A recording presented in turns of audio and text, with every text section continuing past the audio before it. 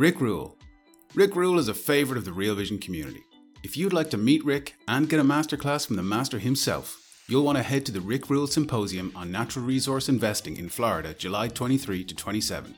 You'll get access to industry insiders, elite bullion dealers, Gold Council members and uranium pros. Just head over to realvision.com/Rick for tickets. That's realvision.com/Rick.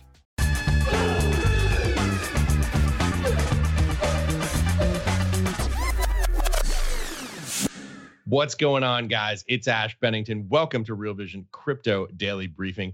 Before we introduce our guests, I have something special that I want to talk to you about today. I just want to speak from the heart for a minute about this. You guys know that Real Vision is more than just a job for me. It's a huge part of my life. It's an honor to get to do this, to get to create content and to interact with all of you. One of the amazing things about working at Real Vision is that we are all constantly forcing ourselves to grow, always experimenting with new things. This is one of them that I want to talk to you about today. We've all been blown away by the response to Raul's video, The Past, Present, and Future of Real Vision. If you're a Real Vision member and you haven't seen it yet, go check it out on the platform. It's called The Past, Present, and Future of Real Vision. This is about to be the future of our platform, and we want to bring you into the conversation. Talking of which, let me read a couple of comments from Real Vision members on this video already. The first comes to us from Kevin K. Couldn't be more proud of all the innovation and risks RV is taking in order to be a leader. Will be a lifelong RVer. Thank you, Kevin. We appreciate that. From Milosh, checking my pulse, platform of my dreams. Thank you. Happy to be a member. Appreciate that as well, Milosh. And finally, from contributor David S. It makes my head spin. Real Vision is going mission exponential. Always appreciate your feedback, DLS. So this is what we're doing right now, and I want to walk you through. Every day we're going to feature a new feature here on Real Vision, talking about what's happening on the Real Vision platform. Today, what I want to talk to you about is networking. This is about the ability to connect between Real Vision members and through Real Vision staff with Real Vision members. This is something that I think is going to be just incredibly useful and incredibly powerful. Right now on the platform, we've got a kind of traditional comment system where you can go and post comments, of course, on our videos. But under the new system, it's going to be much more interactive. There's going to be notifications. I think this is going to facilitate the conversation on Real Vision, which is really what matters most to us, getting the network engaged, getting our members engaged in the conversation. Some really cool functionality coming there soon. And as I said, for the rest of the week, we're going to be featuring a new feature every day to tell you about what's coming. Here's why this all matters to you. Prices at Real Vision, like so many other things in our economy, are about to go up. If you're already a Real Vision member, you can lock in your current membership at 50% off, or better yet, if you're so inclined, level up to the next level before July 24th. Here's where you can go to check out all of this. You can get all the details, figure out which level is best for you. realvision.com/level up, all lowercase. That's realvision.com/level up, all lowercase. Please go check it out on the platform now. Get the information about what's happening in Real Vision. I think you're going to find it really cool. I know that I do.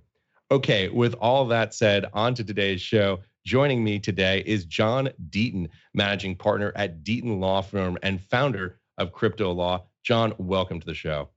Thanks, Ash. I appreciate it. And congratulations to you, Raul, and the whole Real Vision team. This isn't when people are building in this environment, you're doing a great thing. So congratulations. Oh, thanks, man. It's really cool. I've been playing around with some of the beta versions, and just the ability of people to interact with each other, to interact with the content. There's just so much interesting stuff that's coming, and I think it's going to be just a huge shift forward for Real Vision, and I'm excited to keep doing content here. John, we were saying before the show, you were the man of the hour, the person I most want to talk to about everything that's happening with the Ripple XRP lawsuit. Let's begin at the very beginning. What's this all about? What's the big picture? Give us the backstory so that people who haven't been following the story as closely as you have can know what's going on. Okay, well, Thursday was a monumental decision, but as you said, you have to back up. On December 22nd of 2000, the SEC filed a lawsuit against a company called Ripple. Ripple had introduced XRP. They owned about half of it. And at the time, XRP was the third largest crypto asset after Bitcoin and Ethereum. And at first, I didn't think much about that because, companies get sued. Amazon's been sued by the SEC, Mark Cuban, everyone. And so I was like, okay, well, maybe Ripple sold XRP as a security at some point. But when I read the complaint, the SEC's theory was basically saying that all XRP sales going back for 7.5 years, that they were all illegal transactions, including the XRP that I owned. And at the time, XRP was a minor possession of mine as far as asset. Bitcoin was 10 times larger in my portfolio. Ethereum was 4 times larger.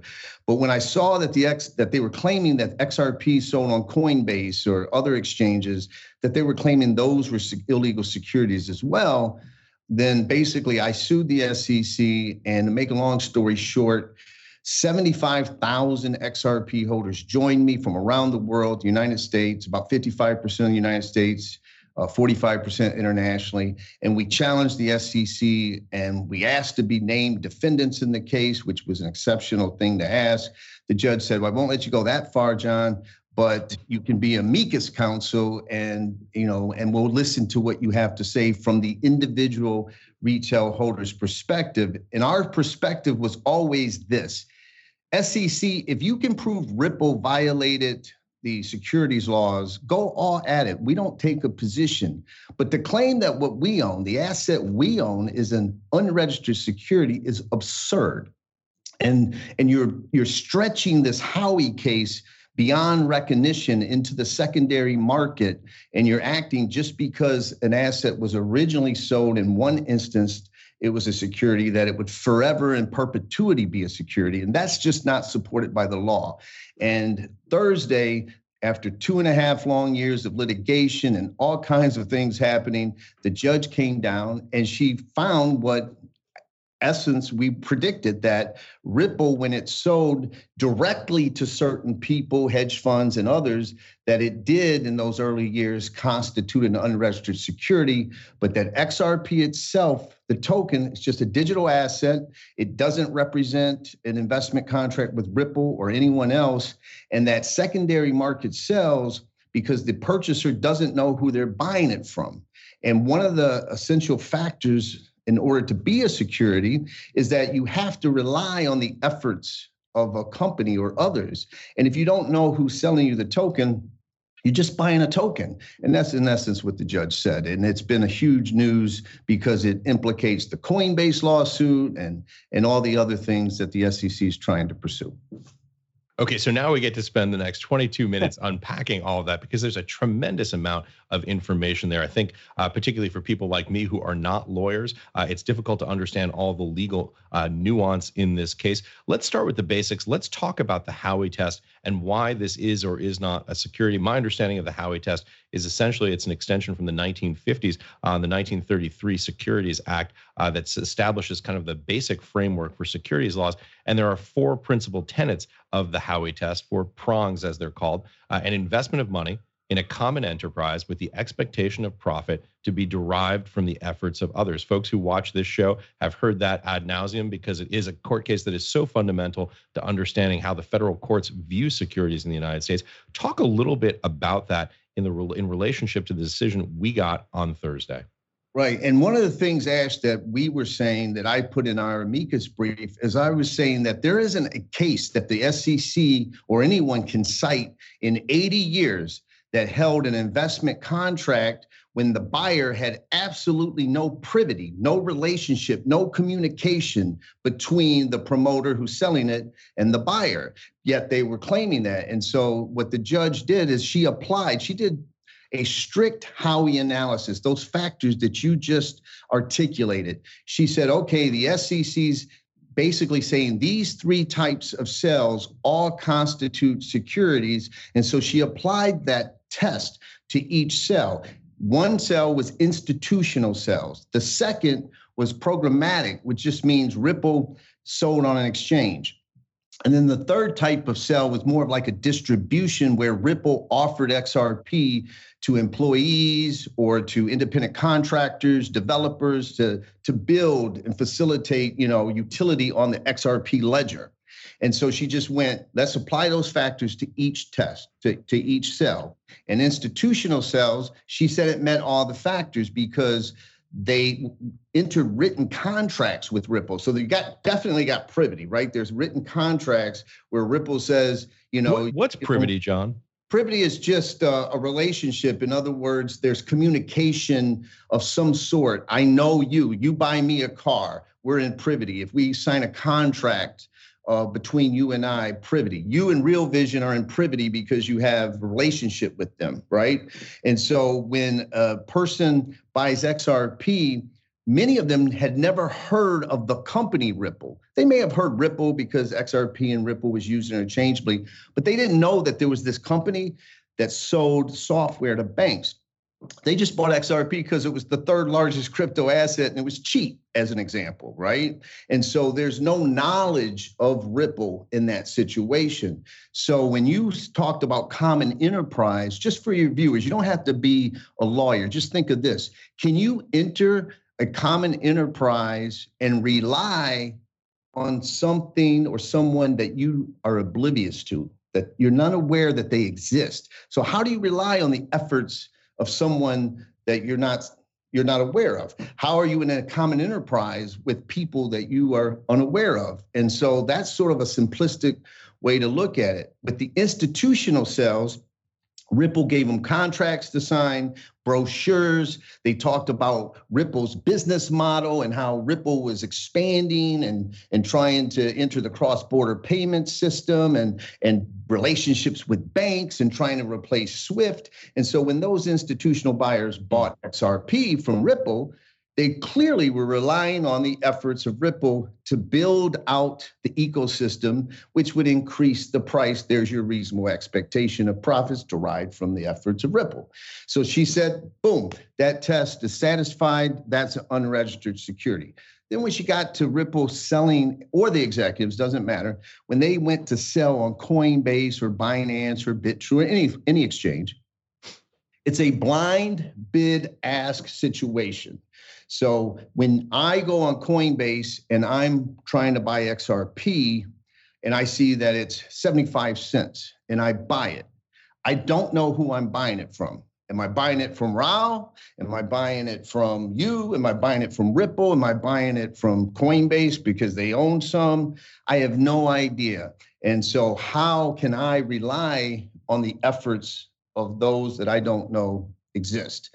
And so that's basically what she said. And she said in that type of transaction, that prong of reasonably relying on the efforts of others is not satisfied.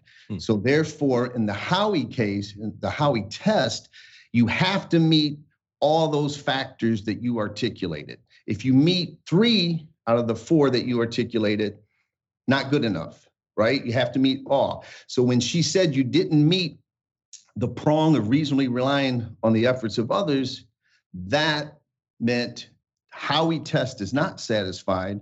She didn't even have to analyze the other factors because you have to have them all. So that's what she ruled. And obviously that has huge implications for the Coinbase case. Let's just talk about that, because Coinbase is an intermediary who is just providing a platform between a buyer and a seller in a blind situation. And that's why you saw celebration. Yeah, it really is interesting. And we saw Paul Graywall, the chief legal officer of Coinbase, tweeting about this as well, as you point out, in relation to the case, potentially, I guess, at least in the broader context of the case on Coinbase. It really is so interesting because I think a lot of us who are not attorneys struggle to get our head around 2 things. One, the point that you just made there. How can a thing not be a security where the sale of it was a security? And the second sort of unusual aspect of this, well, let me just give you the context. On Thursday, I'm on this show, Real Vision Crypto Gathering, having a conversation with 3 hedge fund managers, institutional folks in the space who are involved in the digital asset space. None of them, to my knowledge, is a lawyer. I'm literally reading this stuff as I'm seeing it come out live. And one of the hedge fund managers used a very technical legal term to describe the nature of essentially something being a security when it's sold to institutions but not to individuals. He referred to that as back assword. We were all kind of scratching our heads trying to figure out how can a thing be a security when it's sold to institutional investors rather than retail investors who SEC and other regulators here in the United States obviously have an obligation to protect. It's an unusual circumstance. How do you think about that aspect of the case? Well, that's a fantastic question. And just so you know, you've had a lot of people come out and say, well, this result is perverse. They've used that word, dead ass wrong, whatever you want to call it, because they say it violates the whole policy behind securities laws that are meant to protect the little guy, the unsophisticated investor, not the sophisticated hedge fund. And I say hogwash to that. And I'll tell you why that I say that, because this judge isn't there. She's there to apply the law.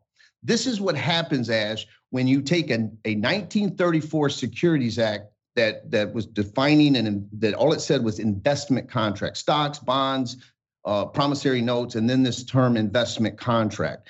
And then 10 years later, the Supreme Court defines what that investment contract term means and gives us the Howey test.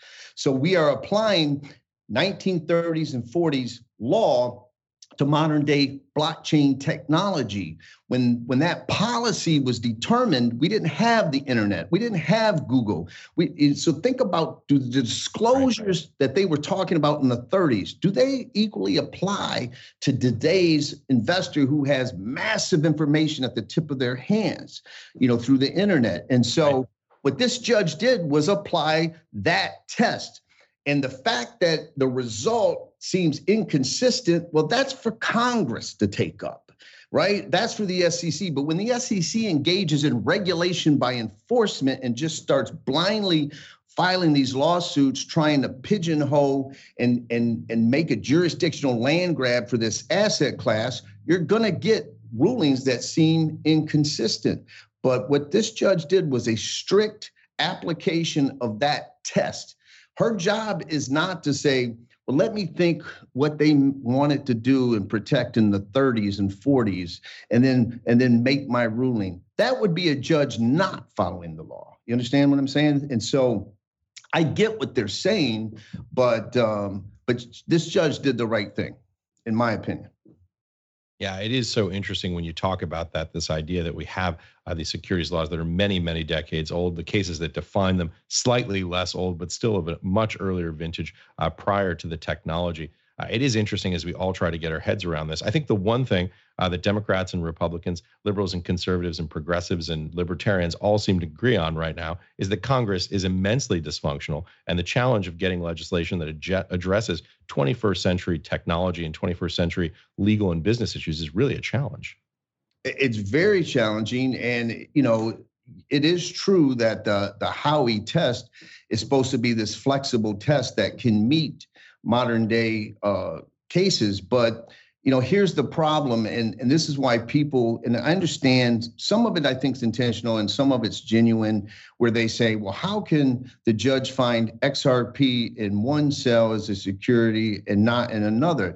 That's been the law, Ash, for 80 years. In 2013, in US v. Shavers, Bitcoin was packaged and marketed, offered and sold in an investment contract. But no one claims Bitcoin is in and of itself a security. Orange groves, beavers, whiskey, chinchillas, and condos have all been packaged in a way that meets the Howey test. So the asset itself that underlines the investment contract has never been a security, unless it's a stock or bond or promissory note. That stays a security because that was named. This investment contract was this term that no one understood what Congress meant, and the Supreme Court in 1946 defined it.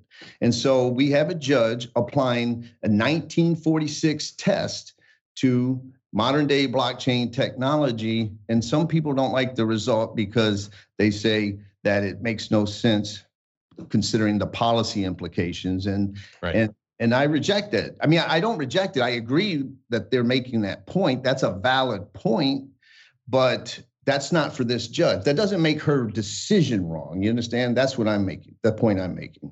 Yeah, in the sense that her job is to apply the law and not to write it. Listen, I should say, by the way, put down your questions in the chat. We'll ask the best ones on air. Remember, Real Vision members take priority. If you're not a Real Vision member yet, go to realvision.com/crypto to sign up. It's free and it will remain so. We're committed to doing content like this for free and getting it out to as many people as we possibly can.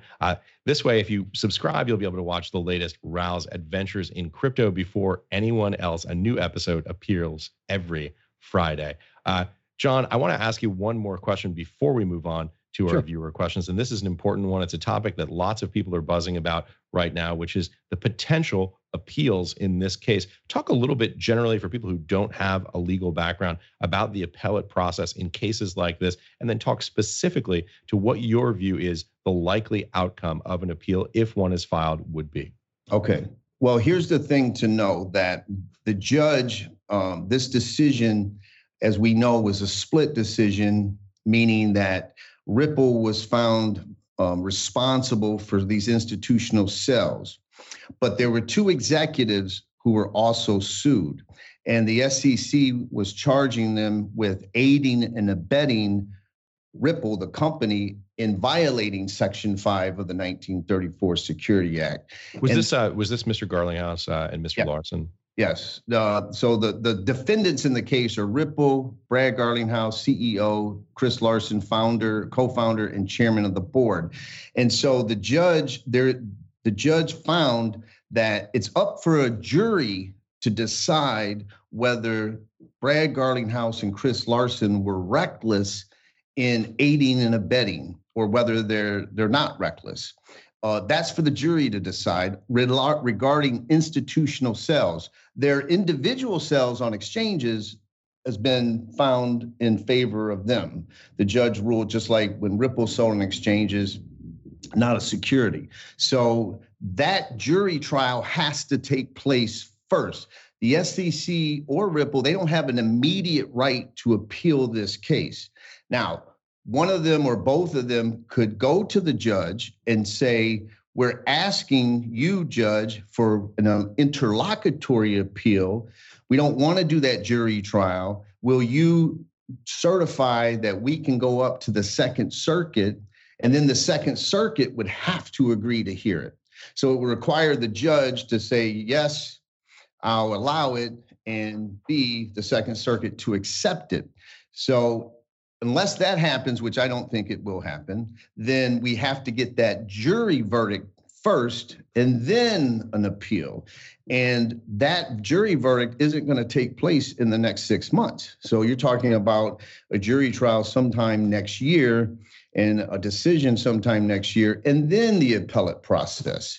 So the thing to know is that this judge's decision, unless there's an interlocutory appeal, is going to be the law of the land in this case for the next 2 to 3 years, because it's going to take that much time before it gets to the Second Circuit. That's extremely interesting, John. Let me just ask you this, just to clarify, because the case against the Ripple executives, the civil case, we should say, against the Ripple executives, is significantly more sort of narrow in scope. It applies to them in relation to the institutional sale. Is there a possibility that SEC can ask for some type of ruling from the judge to deal with this broader question of whether or not these types of tokens are securities? Because it obviously appears, to me at least, from a non-legal perspective, that this is something that they believe very strongly in. Is it possible that we'll see an appeal on the question of whether or not Ripple is a security aside from the institutional sales component? Yes. Well, I have to correct you, say XRP, not Ripple, is a security. Just if I didn't, the XRP holders would crucify me. Yes. For not. It happens. But by the way, let's talk about the distinction between Ripple and XRP, since you make the point, and it is a very important one. Well, yes. If Ripple could go back and change one thing in its history, this is me speculating, I would imagine that it would be not to call the XRP token the Ripple token in the very beginning, because people use Ripple and XRP on exchanges. When it was listed, sometimes it would say Ripple and then parentheses XRP. And so there's a distinction between the token, which is the native crypto asset of the XRP ledger. just say the blockchain, like ETH Right. is Ethereum, Bitcoin is Bitcoin network. And so Ripple is the company that sells software that's trying to replace Swift, the payment messaging and system in the world. And so Ripple is the company. And so that issue of that you were talking about is that interlocutory appeal. It is the SEC could go and say, Judge, this is a major issue. We think you got it wrong. There's a lot of inconsistency. We're asking you to certify that this goes up. But if I'm Ripple, now here's the thing, Ash. If I represent Ripple or the executives, am I going to object to that or agree? Yes, let's go get it up to the Second Circuit and possibly get a worse ruling. Or am I going to say, wait, this has been hanging over our head, these two executives for 2.5 years. That doesn't count the 30 months that they were under investigation. So really, we're at 5 years that this has been hanging over these two executives. They have their right in court, Judge, before we go up on appeal. All you did was apply the standard test that we all agreed to. The SEC came to you and said, apply the Howey test, and you'll determine that XRP is a security. You did. They don't like the result. We shouldn't have an appeal immediately. That's what I would do.